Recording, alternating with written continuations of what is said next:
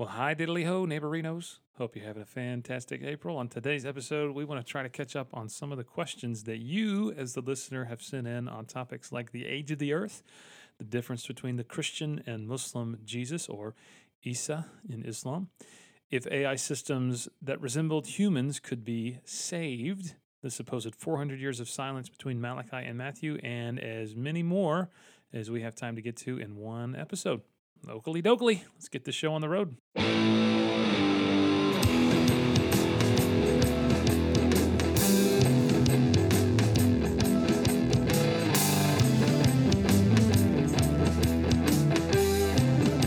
Welcome, everybody, to the Beards and Bible podcast. My name's Josh, and I'm joined by Gabe. Gabe, how goes it this morning on your side of the woods? It's going well. Okay. How's little Binks doing? Is he still outside? Yeah, Binks is still outside using the bathroom, so Yeah. any day now I'm going to hear him scratching at the door. I'm going to have to get up and go let him in. So, yeah. You know, Oh, there. Wait, there he is. Yeah. You stay right. nothing. Yeah, you're good. Go ahead, get Binks. Okay. Nothing. Josh has once again left the microphone so I can commandeer the episode, but nothing brings out the sophisticated 8th grade humor in me than watching a dog hunched over in someone's front yard, dropping a landmine. So, yeah, Okay, that's what I missed. today's episode. Thank you guys so much for joining us, and Were you just wasting time? Or? I just answered all the questions that we're going to answer today. Oh, hey, I feel like if you're watching on YouTube, do you think our YouTube watchers want to see Binks? I have no clue. Maybe, yeah, it wouldn't hurt. Yeah, hey, give me Binks. Yeah, let's film that. Is Binks is your hairless cat, right? No, okay, it's There he is. Yeah. So if you're watching on YouTube and you're wondering every time I record from home, who is it that's disrupting things? There he is. no. Hey, Binks. He can't hear me, can he? No, Binks. he doesn't have headphones. Also, He's like 12 years old. Yeah, he's 12. He's an old dog. What is that in dog years? I can't do math. So 210. No, what's that? 80, 86? 86? 84? I don't know. 7 times 12? You're looking at a World War II veteran of a dog right there. He stormed the beaches of Normandy. Exactly. You let him poop as long as he wants to poop. I'm telling you, sometimes he probably goes out and has flashbacks of other traumatic things that have happened to him in his life, so he's not even realizing what's going on. So, Nice. anyway. But how are you doing? You've had an eventful week, huh?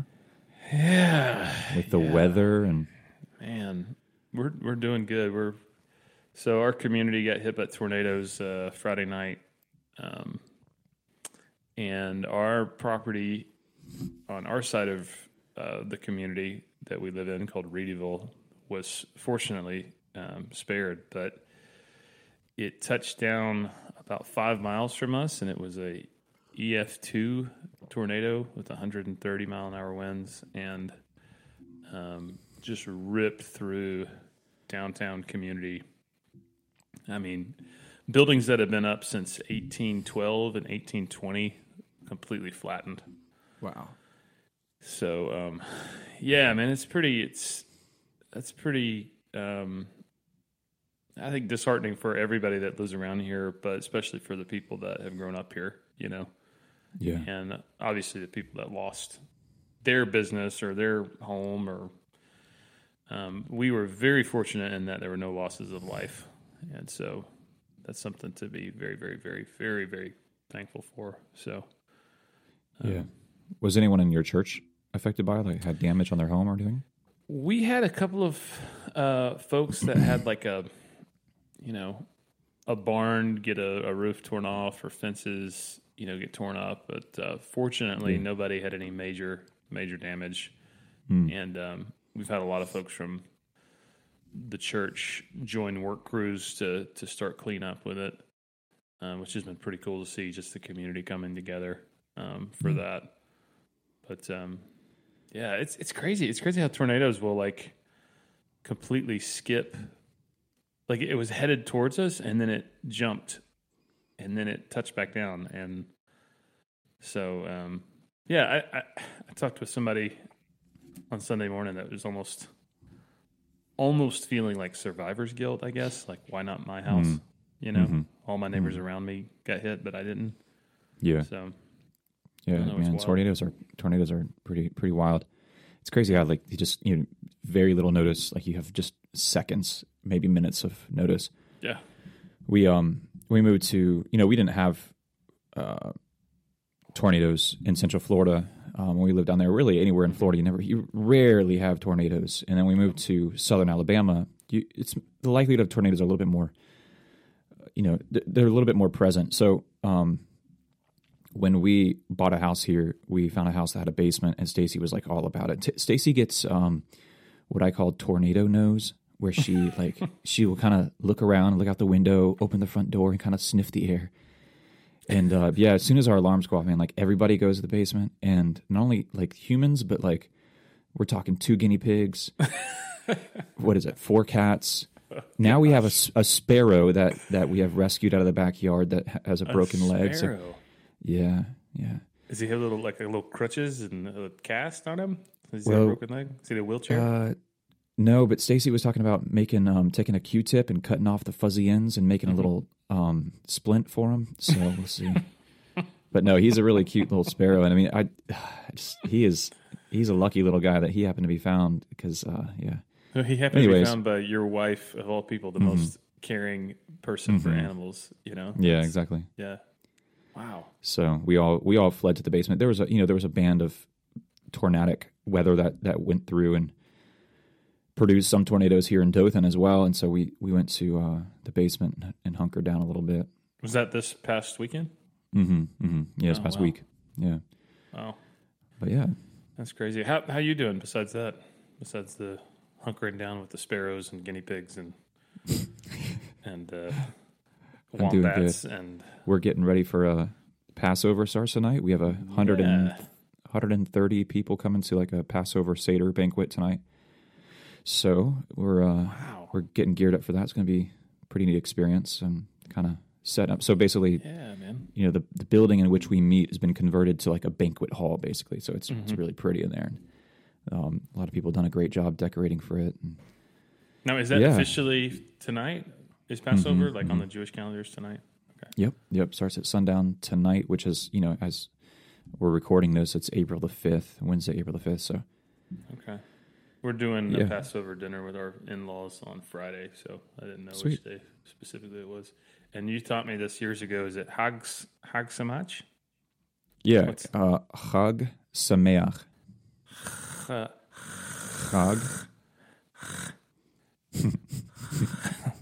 Chag Sameach. Chag Sameach. There you go. Happy Passover. Yeah. Well, you would say like Chag Sameach is just kind of like, happy celebration. Chag is a celebration or like a festival, and Sameach, it means to like be happy, celebrate. So, you would say Chag Pesach Sameach. Chag Pesach Sameach. Okay. Yeah, Pesach is like Passover. Very cool. That's awesome. Yeah, the Hebrew lesson for the day. So you're officiating the whole thing? You're leading the whole thing for everybody? Yeah, but it's easy. It's just like there's a book. You just read, basically. It's called a Haggadah. Yeah. And you read through the Haggadah. It's like a scripted thing that, has all these different, like in the middle of the table has all these different physical objects that are like object lessons that are to remind us of something in the past, like, the redemption from Egypt. But yeah, as believers in Christ, we obviously tie in the gospel and the crucifixion because he died on Passover. And a lot of these symbols actually end up pointing to him, as John the Baptist says, the Lamb of God who took away the sins of the world and redeemed us from the bondage of sin. So we make it, about the liberation from Egypt, but even more so about the liberation from the bondage of sin and death and the grave. So, wow. Yeah. I heard this the other day. I don't know. Can you confirm this is true? And maybe you've heard this or have you haven't? That Jewish families, when they would celebrate Passover, they would slaughter the lamb all at the same time, and that would be around 9 a.m. and then they would start to prepare the lamb in terms of like cooking and roasting at 3 p.m, and then they would all be ready to eat by the evening. And this individual was tying that in to the crucifixion of Jesus, how he went to the cross at 9, how he died at 3, and then how he was buried in the evening. Yeah, there's something to that. Although, during the temple times and during the time of the crucifixion, you would not have slaughtered the lamb in your home. You would have taken it to the temple. And so you would have this mass slaughtering of lambs going on in the temple pretty much all day, because you probably had upwards of 1 million worshipers coming to bring a Passover offering. Right. And then you would take your lamb and take it home. So that would have been going on all day. But yeah, even more than that is those times on which he died. Those significant events were recorded in the Gospels on purpose, because they also correspond to just the daily prayer times of an observant Jew, which is morning, afternoon, and evening at particular hours. If you do, I actually went through the entire Bible and cataloged all the third, 6th, 9th hours and mentions of those 3rd, 6th, 9th hours. And I made like a Word document of everything that happened on the 3rd, 6th, 9th hour. And it's really, really cool. It's kind of significant. But those are prayer times. And God moves significantly throughout the entire Bible, the 3rd, 6th, 9th hour. Just, from beginning to the end of the Bible. So it's a really cool study if you ever want to embark on that. Super interesting, yeah. Wow. Well, speaking of interesting, we got a bunch of interesting questions today. Yeah, and so Gabe and I have said that we're going to get to as many as we can in the course of about an hour. So this is a pretty ambitious task, but we're going to try. So, yeah, these are all questions you guys have sent in, and yeah, a lot of them are a lot of fun. A lot of them probably constitute an episode in and of themselves, so we may spin off and do an episode. But, yeah. So Gabe has the odd questions, and I have the even questions. So yeah, odd in terms of numbers and odd in terms of just kidding. They're really good just questions. Odd questions, yeah. Yeah, very odd questions. Yeah, no, they're good questions. They're great. Do we know who sent these in? Is there a name associated with these? Or at one point there were, but when we had the mailbag request back in December, I got a flood of questions from a bunch of people, and they all got kind of jumbled together. So this is kind of playing catch up from that, because we had more questions sent in than we had time to answer back in December. So you're saying we're still working through the questions we got in December? Yes.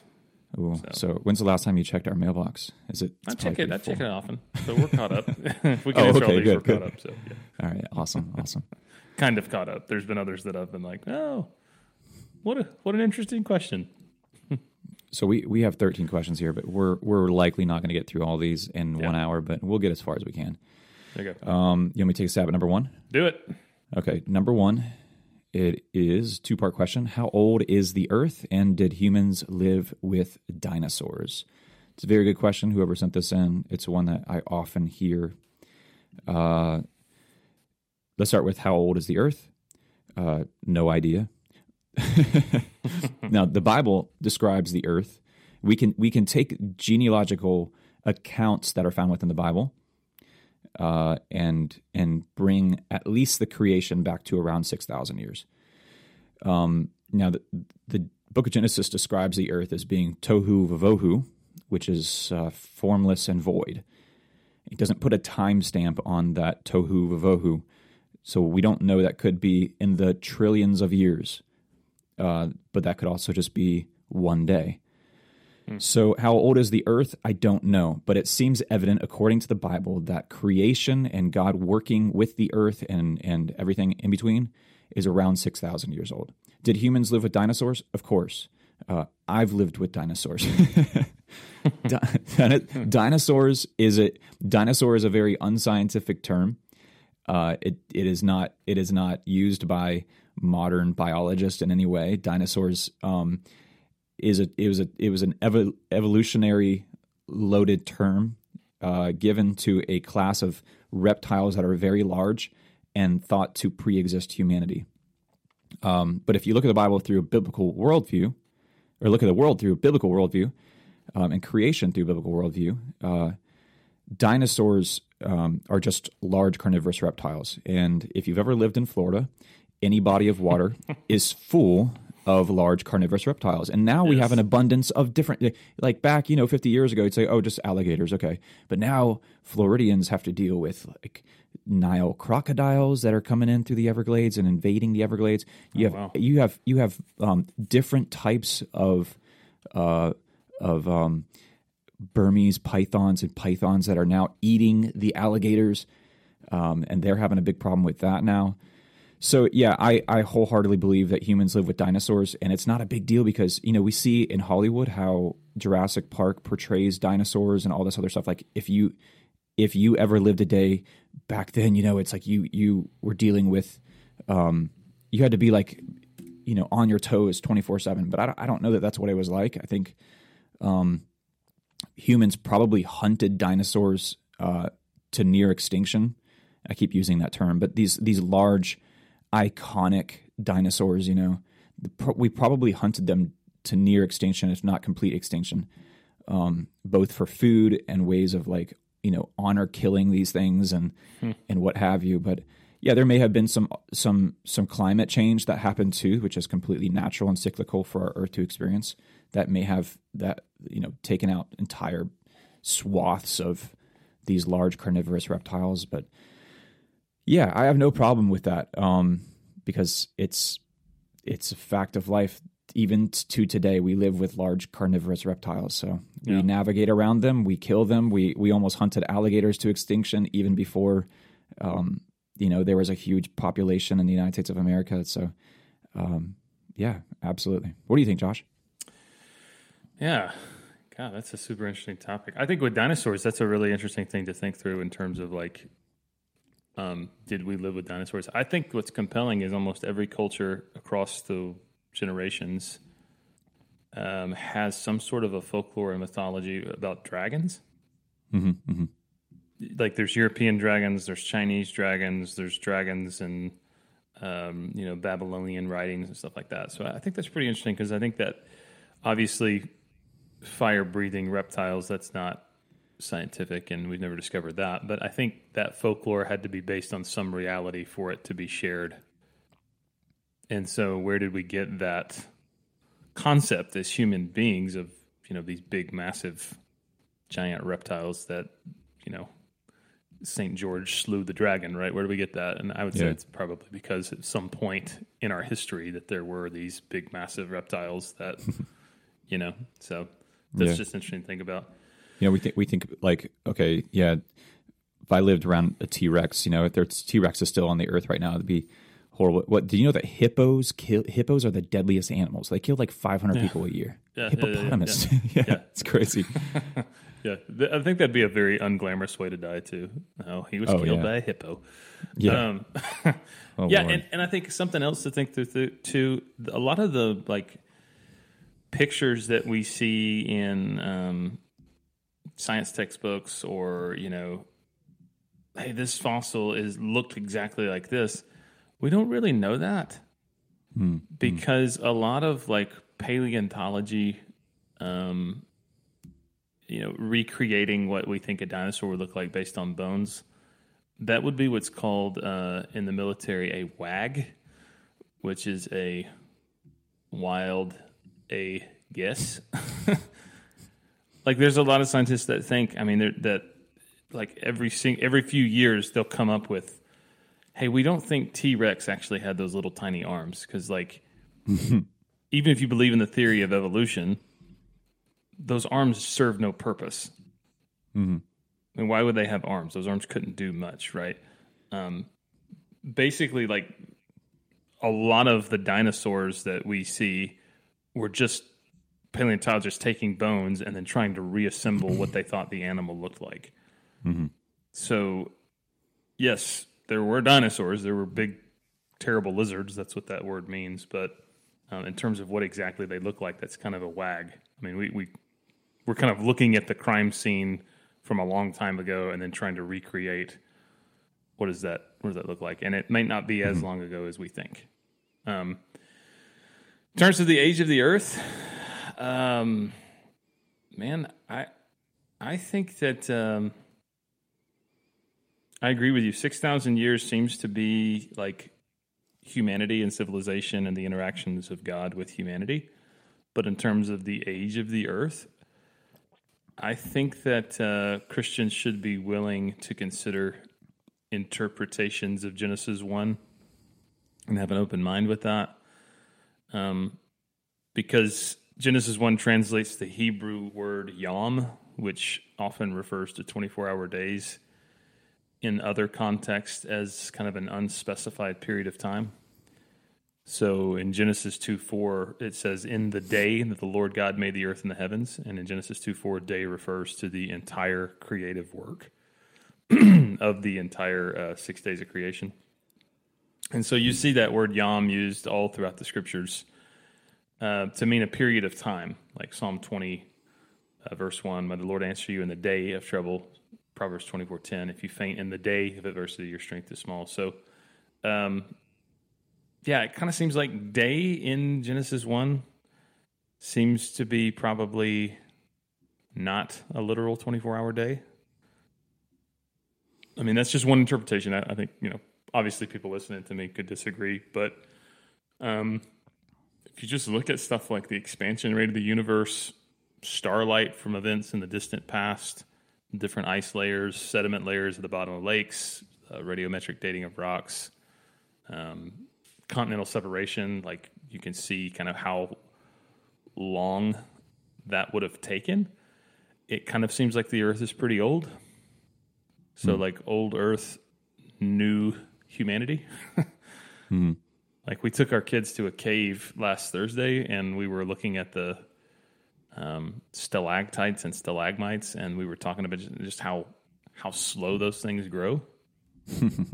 And like for a stalactite or stalagmite to grow, I think one? You're asking like I know. You're a geologist, right?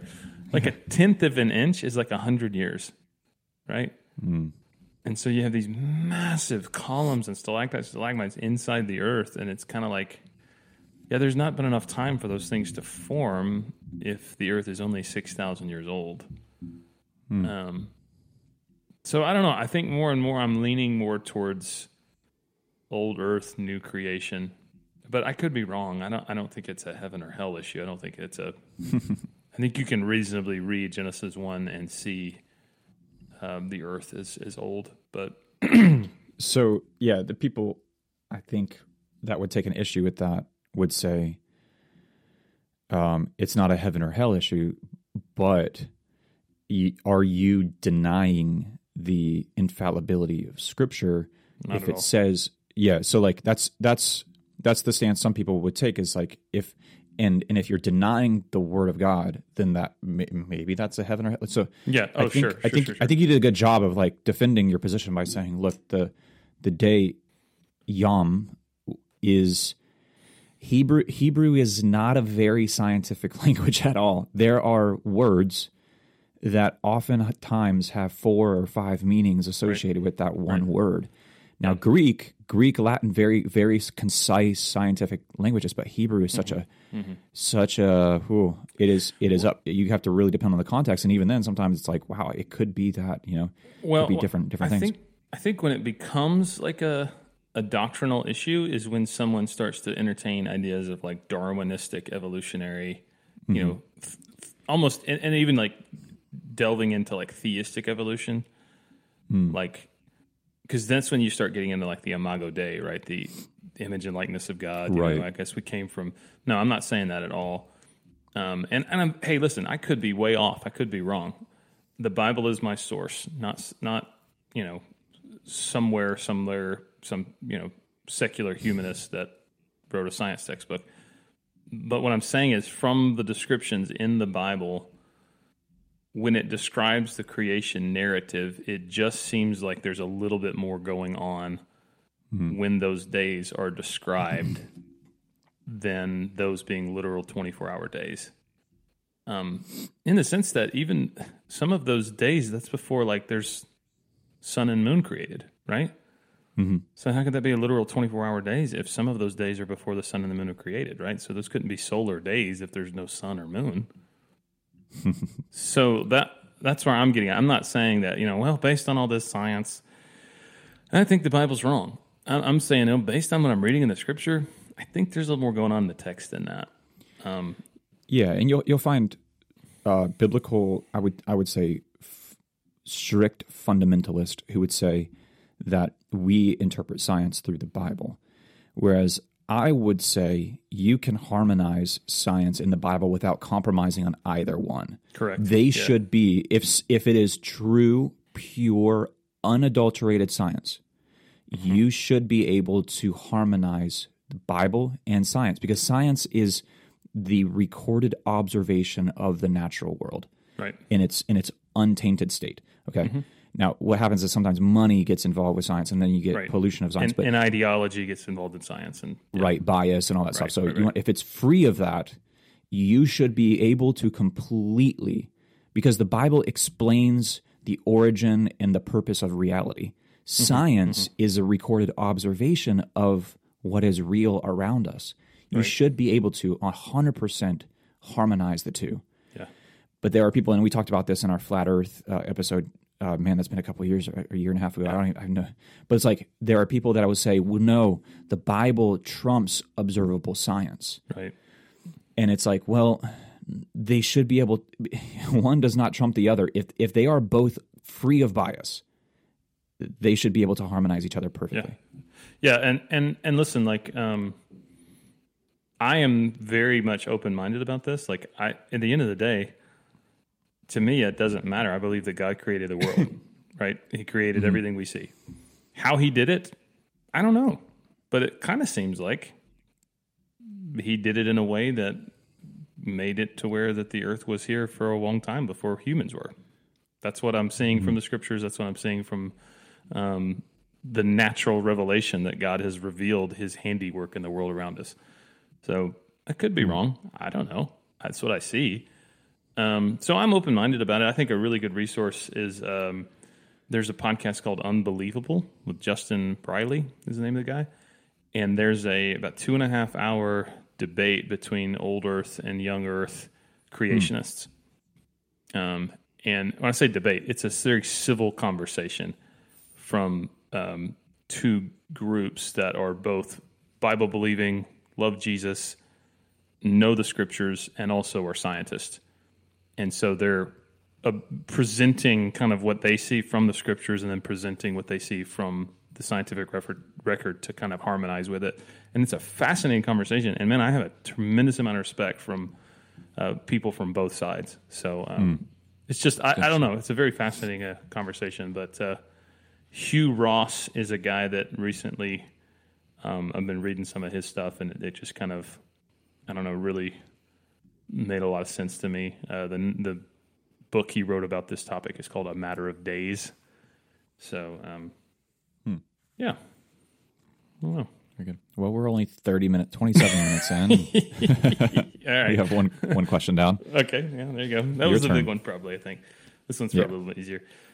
This is something entirely different, and it is, how do you find balance in getting personal time versus time for family and ministry? So, to be honest, and I think Gabe would probably answer the same way, personal time in this season of life is a pretty rare commodity. I've got 3 young kids and a growing church.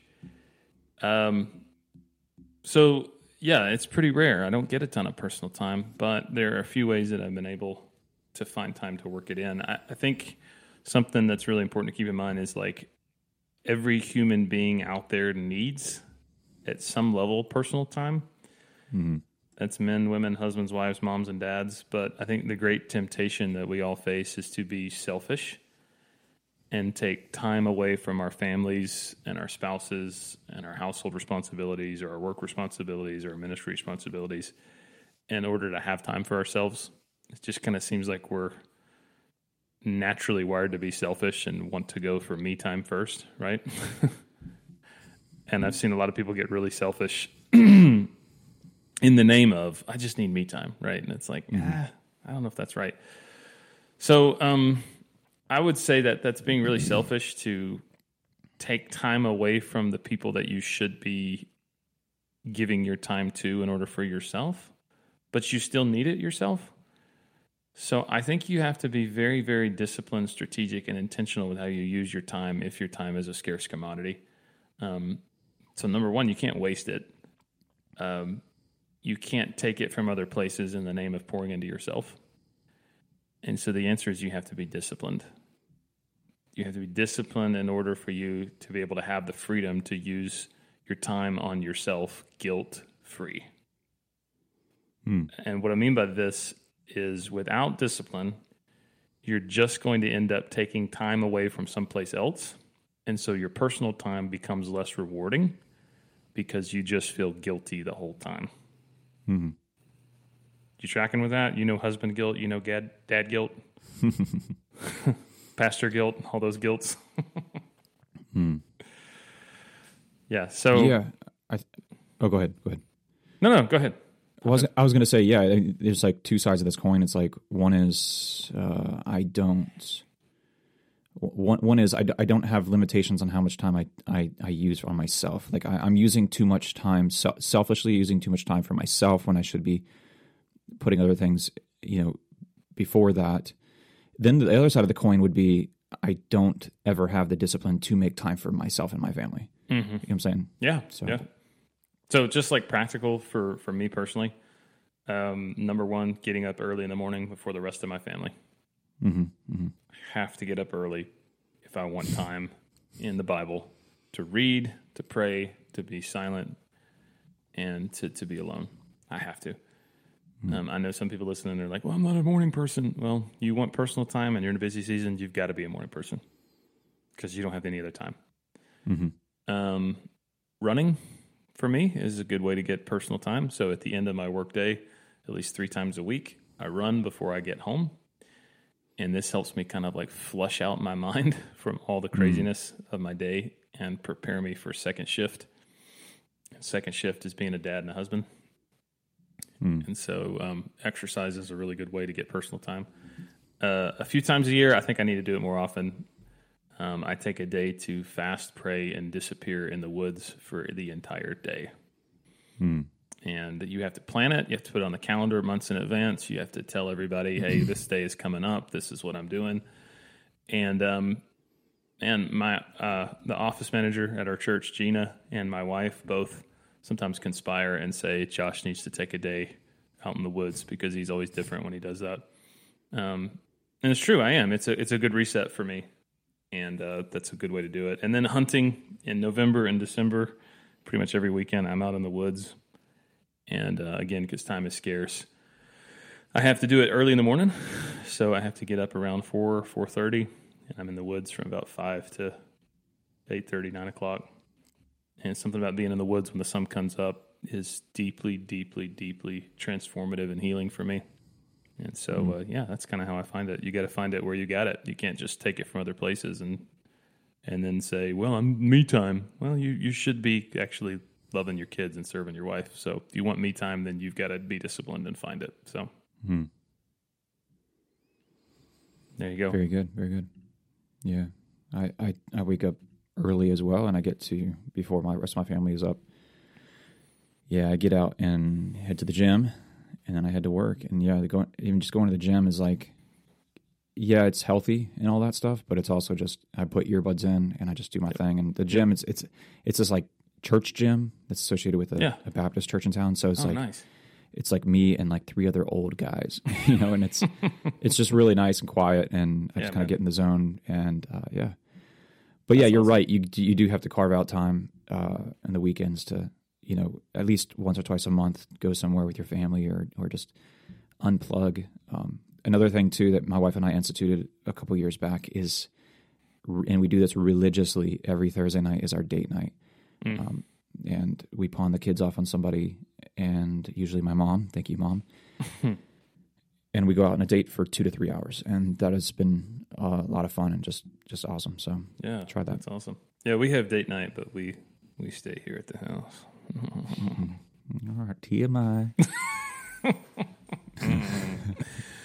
Have you remember that? What's that "Need to Breathe" song? Let's just stay home tonight. Oh yeah. We could put a couple records on. All righty, let's move on quickly here. Number 3. Should we go to number 3? Do it. Yes. The American church is obviously struggling to live up to the calling it has received in plenty of ways. Are there places that you see the Big C church succeeding?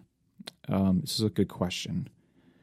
And I'm assuming when they say, are there places, that they're not talking geographically, but rather ideologically or practically speaking. Are there ways? You got the hiccups? I don't know. I drank you got the hiccups in the middle of my question. That's so rude. I'm sorry. Oh, my goodness. I haven't been drinking. This is water here. So yeah, keep going. Okay. So is the American church is struggling? Yes, I would say in the United States of America, the church is struggling.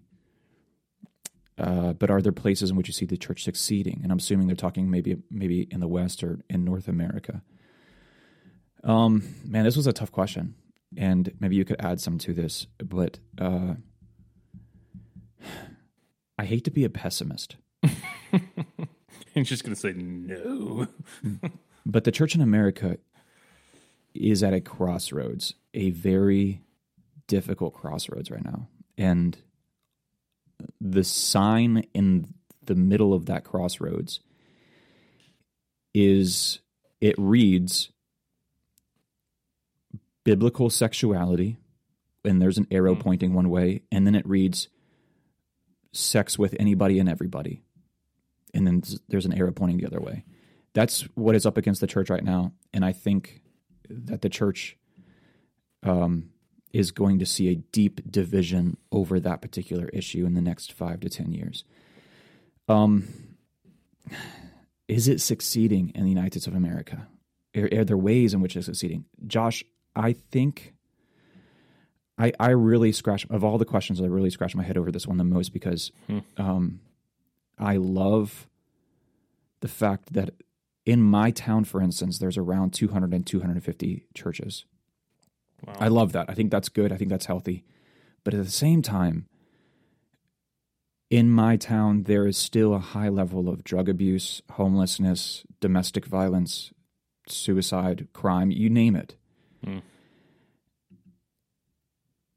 And I hate to say this, but as I got these questions, I have had the hardest time thinking up ways in which the American church is succeeding. And I found one, I think. And that is, there are ministries in my town that we support as a congregation. We support both physically and monetarily, that are doing things like helping women who want to withdraw and getting women out of the sex trade industry, human trafficking, drug addiction.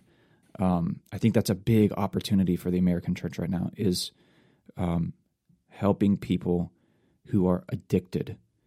Such a problem right now, chemical addiction. And I think that's an area in which we are succeeding. Now, are we succeeding like I would hope we're succeeding? Probably not, but that is a huge opportunity, and there are organizations and there are human beings that are just busting it to help other humans who are suffering, who are addicted, who are broken, and I think that's definitely an area in which we're succeeding. Yeah, but we could be succeeding more. Yeah, that makes sense. Yeah. Well, what I'm curious. What do you have any ways in which we're succeeding? Yeah, I mean that is a hard one to answer. Man, I tell you, like, it is very much in your face all the ways that we're not succeeding when we look at what's going on in the world right now. And I think that sometimes what gets all the press is bad press. Mm-hmm. And so when you look at church scandals across the board, for the American church when you look at some of the misplaced priorities. Mm-hmm. In terms of churches that seem like they're building empires and enterprises instead of actually doing what Jesus has called them to do. That's disheartening. But in the same way, I think there are faithful churches, there are pockets of faithful believers across this nation who are, number one, preaching the gospel and actually sticking with the truth, and then number two, they're being salt and light in their communities. And so, sadly, those aren't the churches you're going to read about on the news. Those are going to be the churches you probably never hear of, right? The ones that are just doing what Jesus is calling them to do, just being obedient, right? Mm-hmm. One of the things I have been encouraged by probably in the last 5 or 6 years is there has been a wave of church planning initiatives in the sense that I think less and less churches are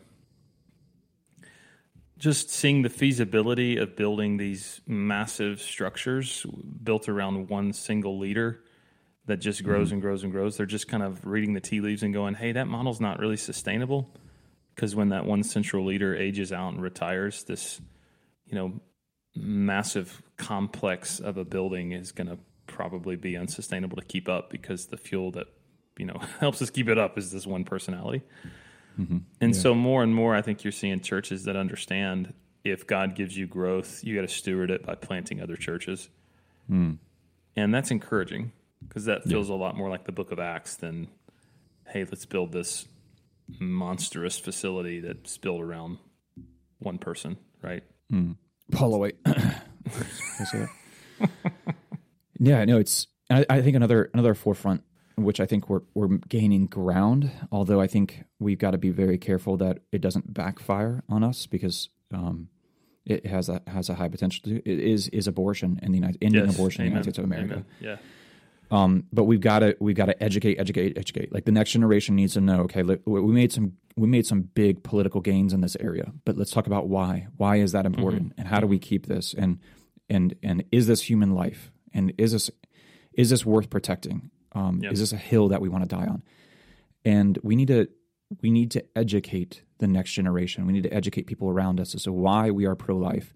But yeah, I think that's a big success. Yeah. No, amen. Yeah, so that wasn't too pessimistic of an answer. Good job. Okay. Yeah. I was worried about that. No.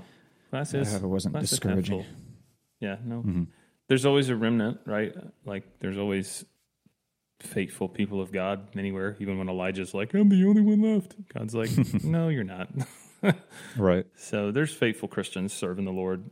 It's just often, man looks on the outward appearance, but God looks on the heart. Like, the ones that get all the press are probably, the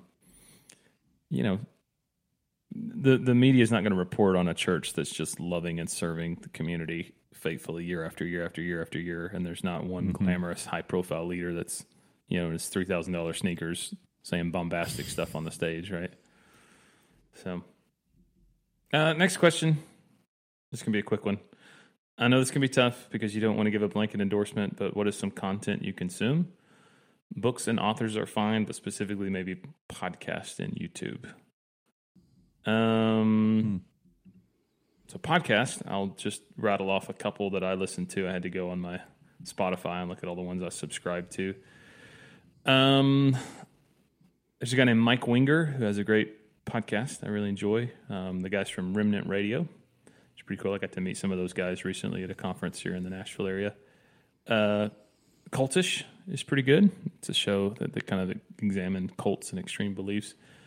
There's a podcast called Unbelievable with Justin Brierley, and I mentioned that earlier, where they basically go and take doctrinal issues or cultural issues and then examine it from both sides. So sometimes they'll have a guest that disagrees with another guest, and he kind of moderates a conversation. It's pretty cool. The Bulletins, put out by CT Media, just kind of current events. They do a weekly episode. Sometimes those get a little too woke for me, just to be honest, but sometimes they're pretty solid. Ask Me Anything by J.D. Greer. Cold Case Christianity by J. Warner Wallace. The Naked Bible by Dr. Michael Heiser, which he passed away earlier this year. Mm-hmm. So rest in peace, Dr. Heiser. But you can still listen to all his archived episodes.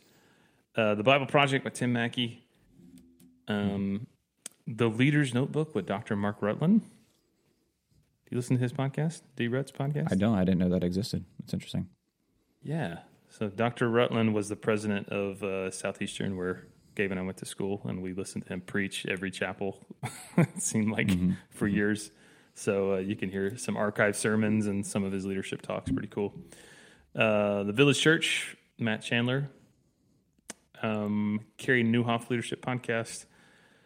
There's a show that my wife absolutely loves, and she listens to all the time.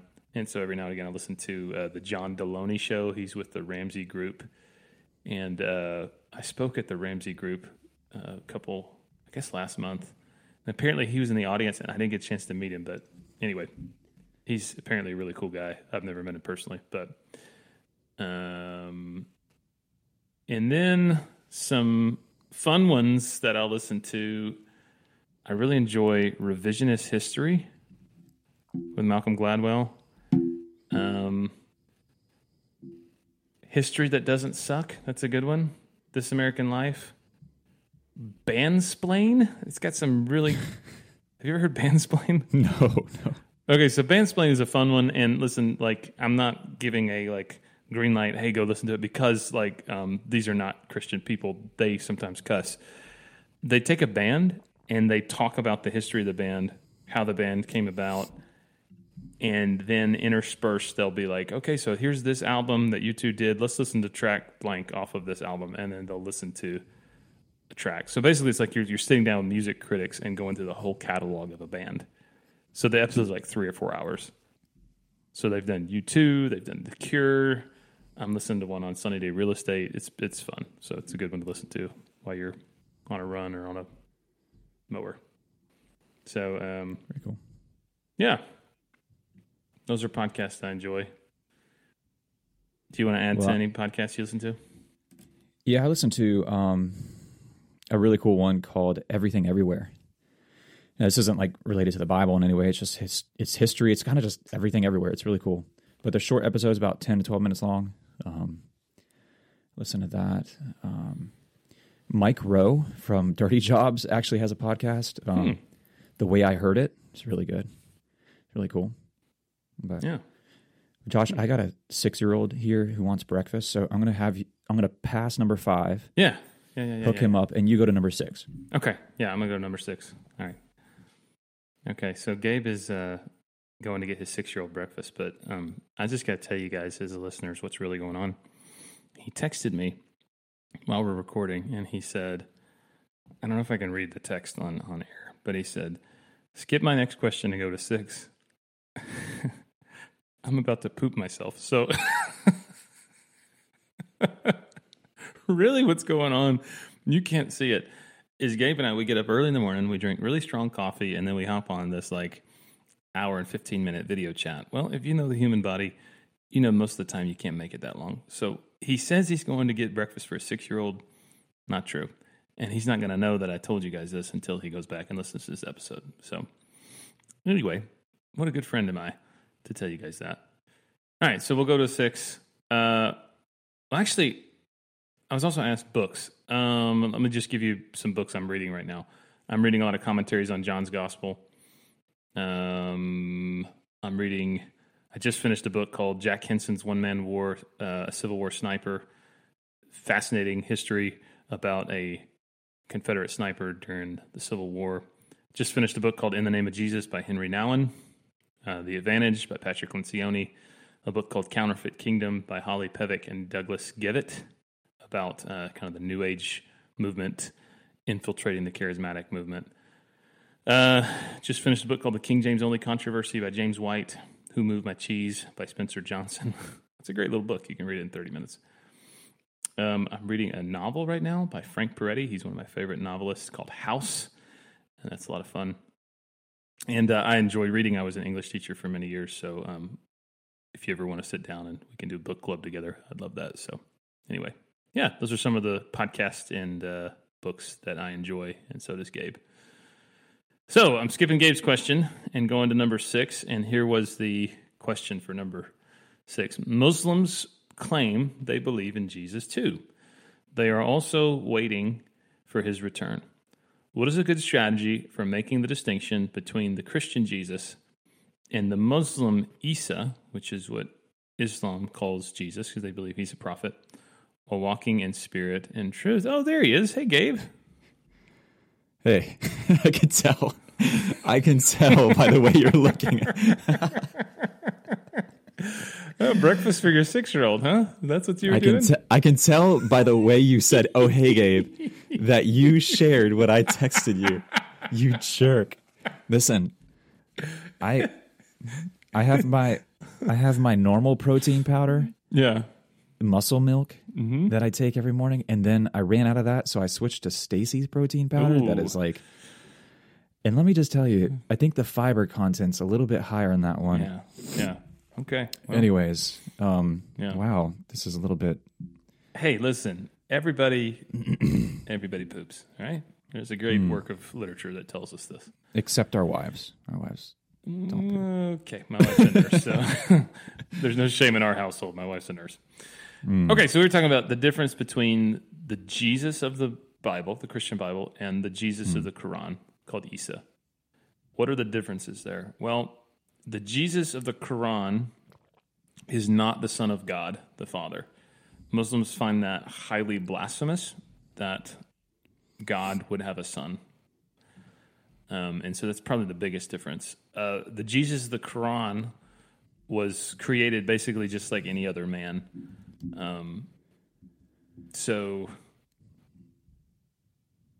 This is interesting. Even though Jesus of the Quran was created just like any other man, they don't really believe in the incarnation like the Jesus of the Christian Bible.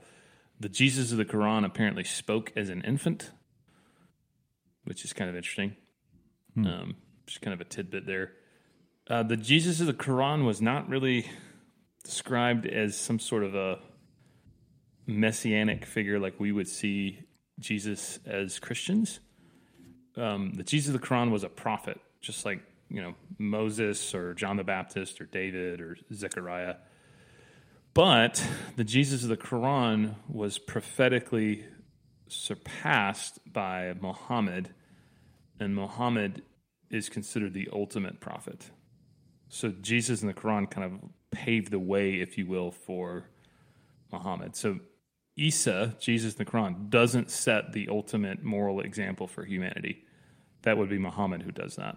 And even though Muslims believe that Jesus of the Quran is returning to the earth, it's a very different kind of eschatology. The Quran and the Hadith, so the Hadith would be sayings of Muhammad, they do teach a very detailed eschatology.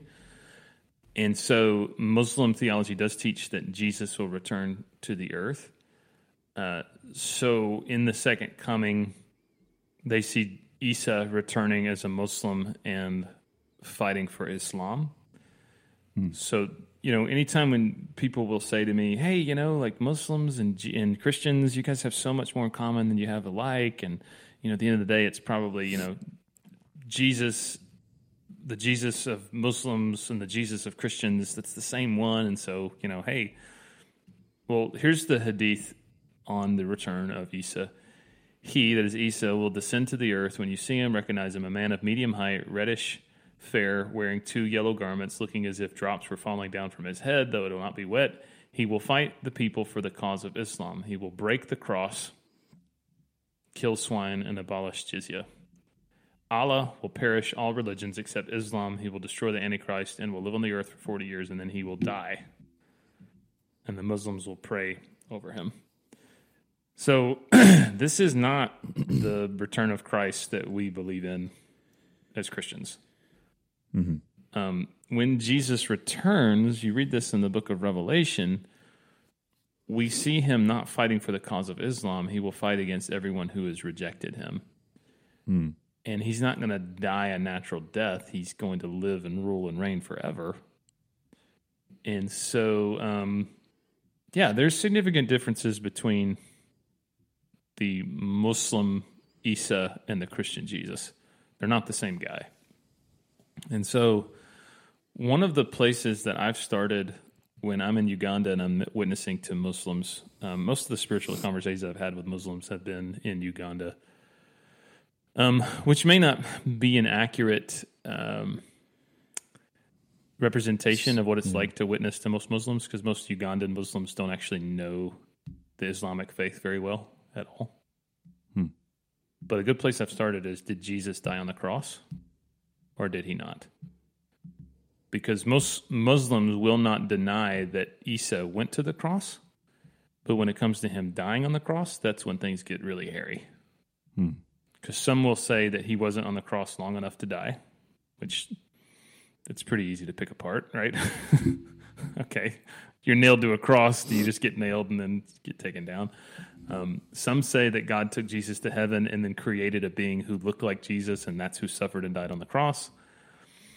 Some say that they just thought it was Jesus on the cross, but it wasn't really Jesus, which I always love to respond, well, his mother was there, so did his mother confuse who that was? Some people say Jesus was nailed to the cross, but because his soul was immortal, he didn't die, he just appeared to die. So there's a lot of inconsistencies in the Quran about that particular topic. Did Jesus or did Isa die on the cross? Because they'll say, well, he went to the cross, but he didn't die. Okay, well, let's talk through that. So again, I've only witnessed and had these conversations with Ugandan Muslims who don't know the Quran very well. But I've seen a couple of them convert to Christianity when you start talking about the differences there. So that's pretty cool. So there's a verse in the Quran that talks about it says basically, find the people who believe in the gospel, they will tell you the truth. The Injil. Find the people with the Injil, they have the truth. Interesting. I met a Muslim. He was actually a former cleric who stumbled across that, asked his leaders in authority what that meant, and they didn't really understand or know. So they said, well, go to the Christians and ask them what that means. And of course, he goes to a Christian pastor and asks him, and he's like, well, I'll tell you the truth. But yeah, that's really, really interesting. Yeah, I don't remember the passage with the reference to it in the Quran, but I've never heard that. Yeah. So, are we ready for my next question? Yeah. You can go back, you can go forward. So, yeah. So this is number 5 here, and how are we doing on time? We're at 57 minutes. Yeah, we got about 15 minutes. So, okay. It says, I know that grief is very real, and many will experience it in different ways. It's all true. But is there a point at which grieving can become sin, bondage, and or idolatry? If so, how can you help someone through that? So, wow, that's a really good question, a really deep one. Yes, grief is very real. People experience it in different ways. And yes, there is a point in which grieving can become bondage, sin, or idolatry. Yes, you can idolize your grief. It becomes like self-pity.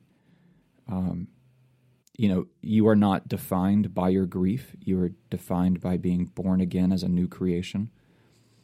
There are people that experience grief for a variety of different reasons. And I don't want to diminish that, but at the same time, we are called to, our God still heals and has the ability to heal your grief, and to take the burden of grief off of you. And I believe that if you're not surrendering that to Him when He is willing to do that for you, that is you holding on to something that you're wanting as bondage, as idolatry, and something that defines you, which is in defiance of how God wants to define you. So yeah, I believe that can get to a point where it is sinful to hold on to that. It's no longer about you grieving that situation. It's about you losing something that you feel strongly identifies who you are. and your identity is in Christ first and foremost. Now, I'm not diminishing the fact that people have gone through some horrible, horrible things in their lives, and the grief is very real and very prominent in their lives. But I've also seen people go through horrible things and come up on the other side through grief and use it as a way to glorify God, and not allow it to identify them as a victim or anything like that. I always tell people, be careful of someone who tries to keep you a victim. You are not a victim in Christ. You're victorious in Him. But again, I'm not diminishing the hard things that people go through. But how can you help someone through that? I think continually pointing them to the sacrifice and the death, the burial, and resurrection of Christ, and telling them that, pointing them to a future hope of His kingdom, the future hope of the resurrection and His return, and the future hope that He will make all things right and He will bind up our wounds. I think reminding people of that, reminding people that in Christ they are a new creation. I think just continually pointing them back to the gospel, continually pointing them back to the work that was done on the cross for them, is one way you can help someone through that. Additionally, I think you can help someone through intense grief by just being a good listener, by being present, by being a really trustworthy friend who is always encouraging. Because sometimes I think we come out of grief and then sometimes we go back to it. If we experience a small level of grief, we go back to that big thing. Well, I'm just this. I've always just been that, Mm-hmm.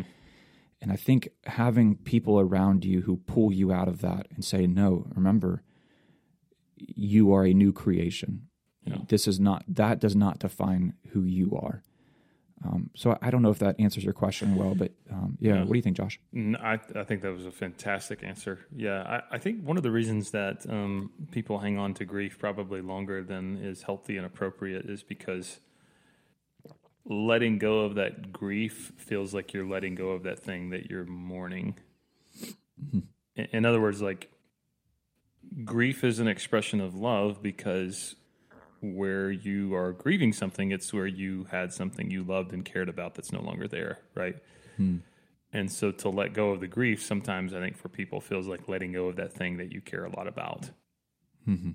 And I think that's what's hard about it. Helping somebody see that, man, you can always still have a remembrance of that thing without, there's a healthy way to be healed from this. Mm-hmm. And making that connection to help them, like, hey, there's a way to look back on this with fondness and look back on this with, gratitude that God gave you this without, without seeing just all of the things that you had that you don't have now, and then thinking, well, it's never going to be as good as it was back then. Well, the truth is, with Christians, we have hope that the best is always yet to come, right? Mm-hmm. In the kingdom. And so, like, I think of the book of Ecclesiastes that says, why do you ask yourself, why were the former days better than these? It's not from wisdom that you ask this. So what we look back on and we remember with fondness, yes, there probably were some things that you had then that you don't have now that you miss, but it's probably not as good as you remember it, right? Mm-hmm. And so it's important to be grateful and to remember it with fondness and thank God for it, but also to release it to His plan. And I really think it's just a matter of trusting the Lord. In terms of helping people through that, I think your answer was very, very appropriate. Listening, being there for them, being patient with them. So, well, we can't confuse long-term grief with unforgiveness, because I think people lose loved ones that they were dealt an injustice by a loved one, and that loved one dies suddenly, and they don't have the opportunity to hear that loved one say, "I'm sorry." And so sometimes we feel like unforgiveness towards that person or bitterness towards that person. Sure. And then they kind of won because they died. It's like, oh man, like I can't ever get resolution from that. I can't ever get justice from that. Right. And so I can't forgive them. And so that sometimes manifests itself and looks a lot like grief, but is actually unforgiveness. Right. And that's a whole other set of problems that we need to work through if that's the case. But sure. Yeah, that's tough. Yeah, that's a good question. Mm-hmm. You want to take the final question for the episode, or do you think are we out of time? Let's try to do one more. Right. Gosh, I feel like I'm trying to think of the last one I want to do. How about the one about an AI sentient? Oh, I was hoping we would skip that one. You know, we skip that one. No, it's good. It's good. Okay. Yeah, this is tough. You want me to read the question? Yeah, read the question, and we'll both chime in. Yeah, we'll crack in this very last one. Yeah.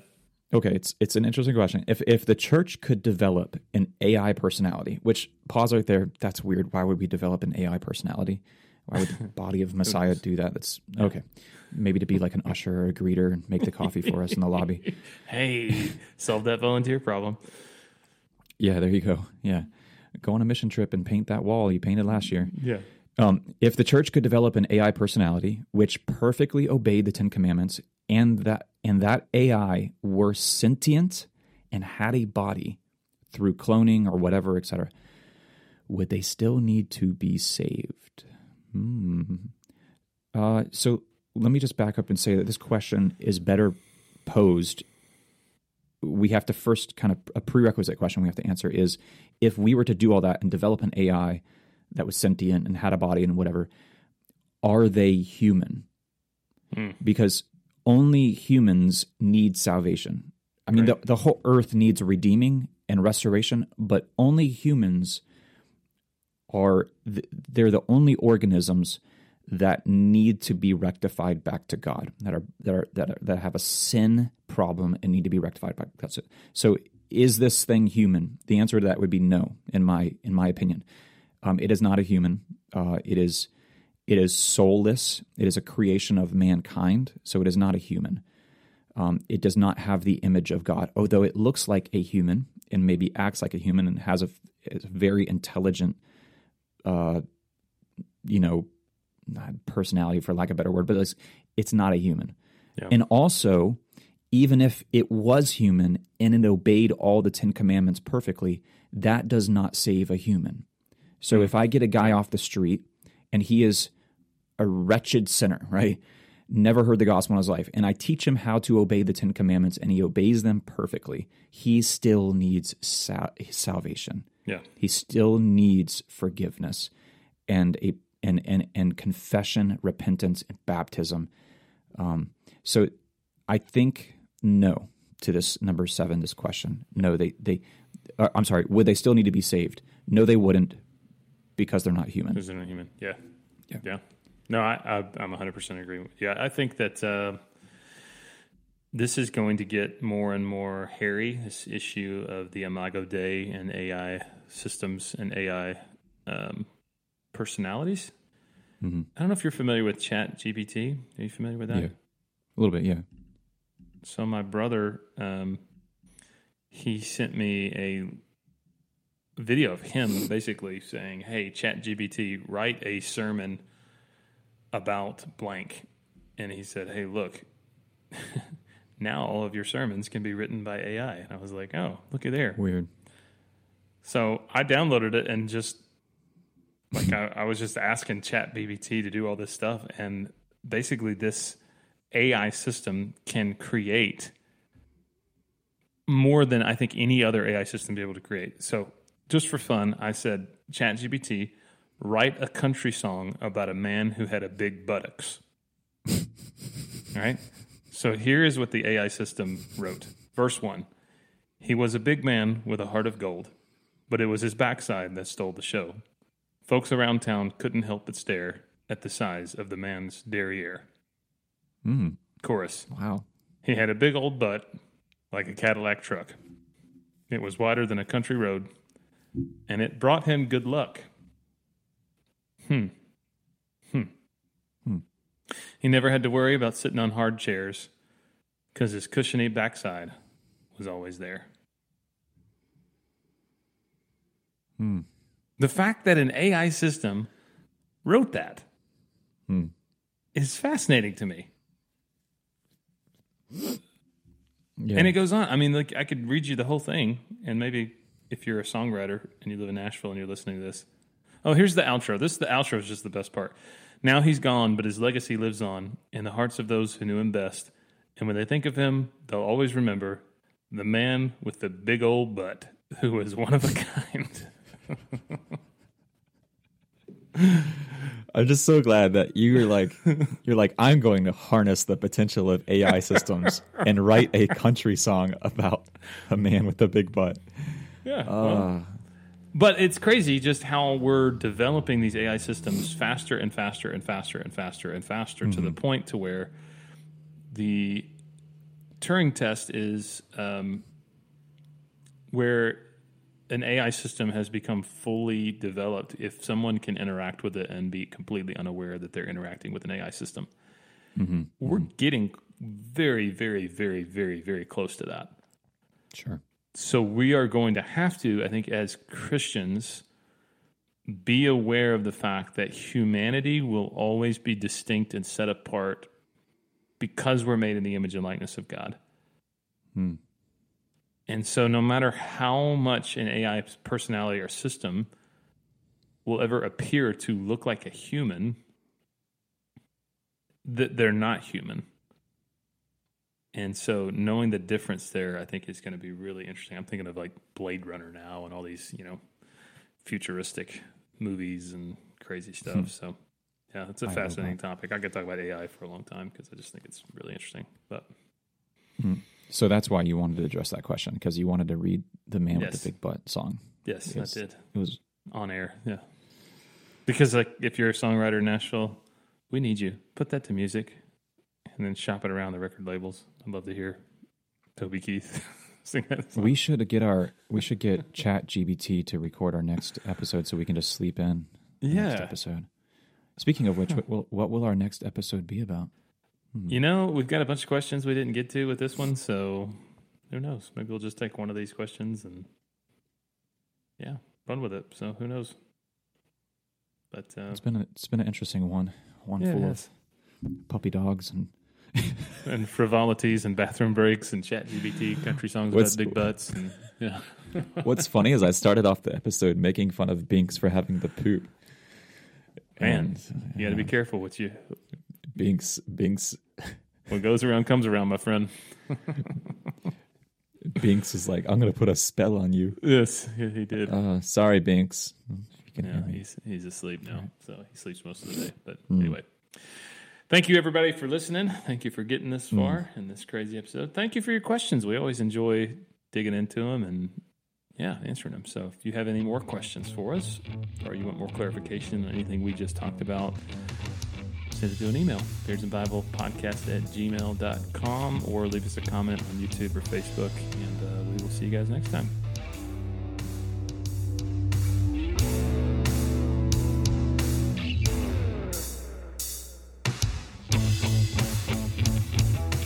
Well, thanks for listening. That's our show. If you like what you heard, make sure to give us a share, leave us a review, or send us an email at beardsandbiblepodcast@gmail.com.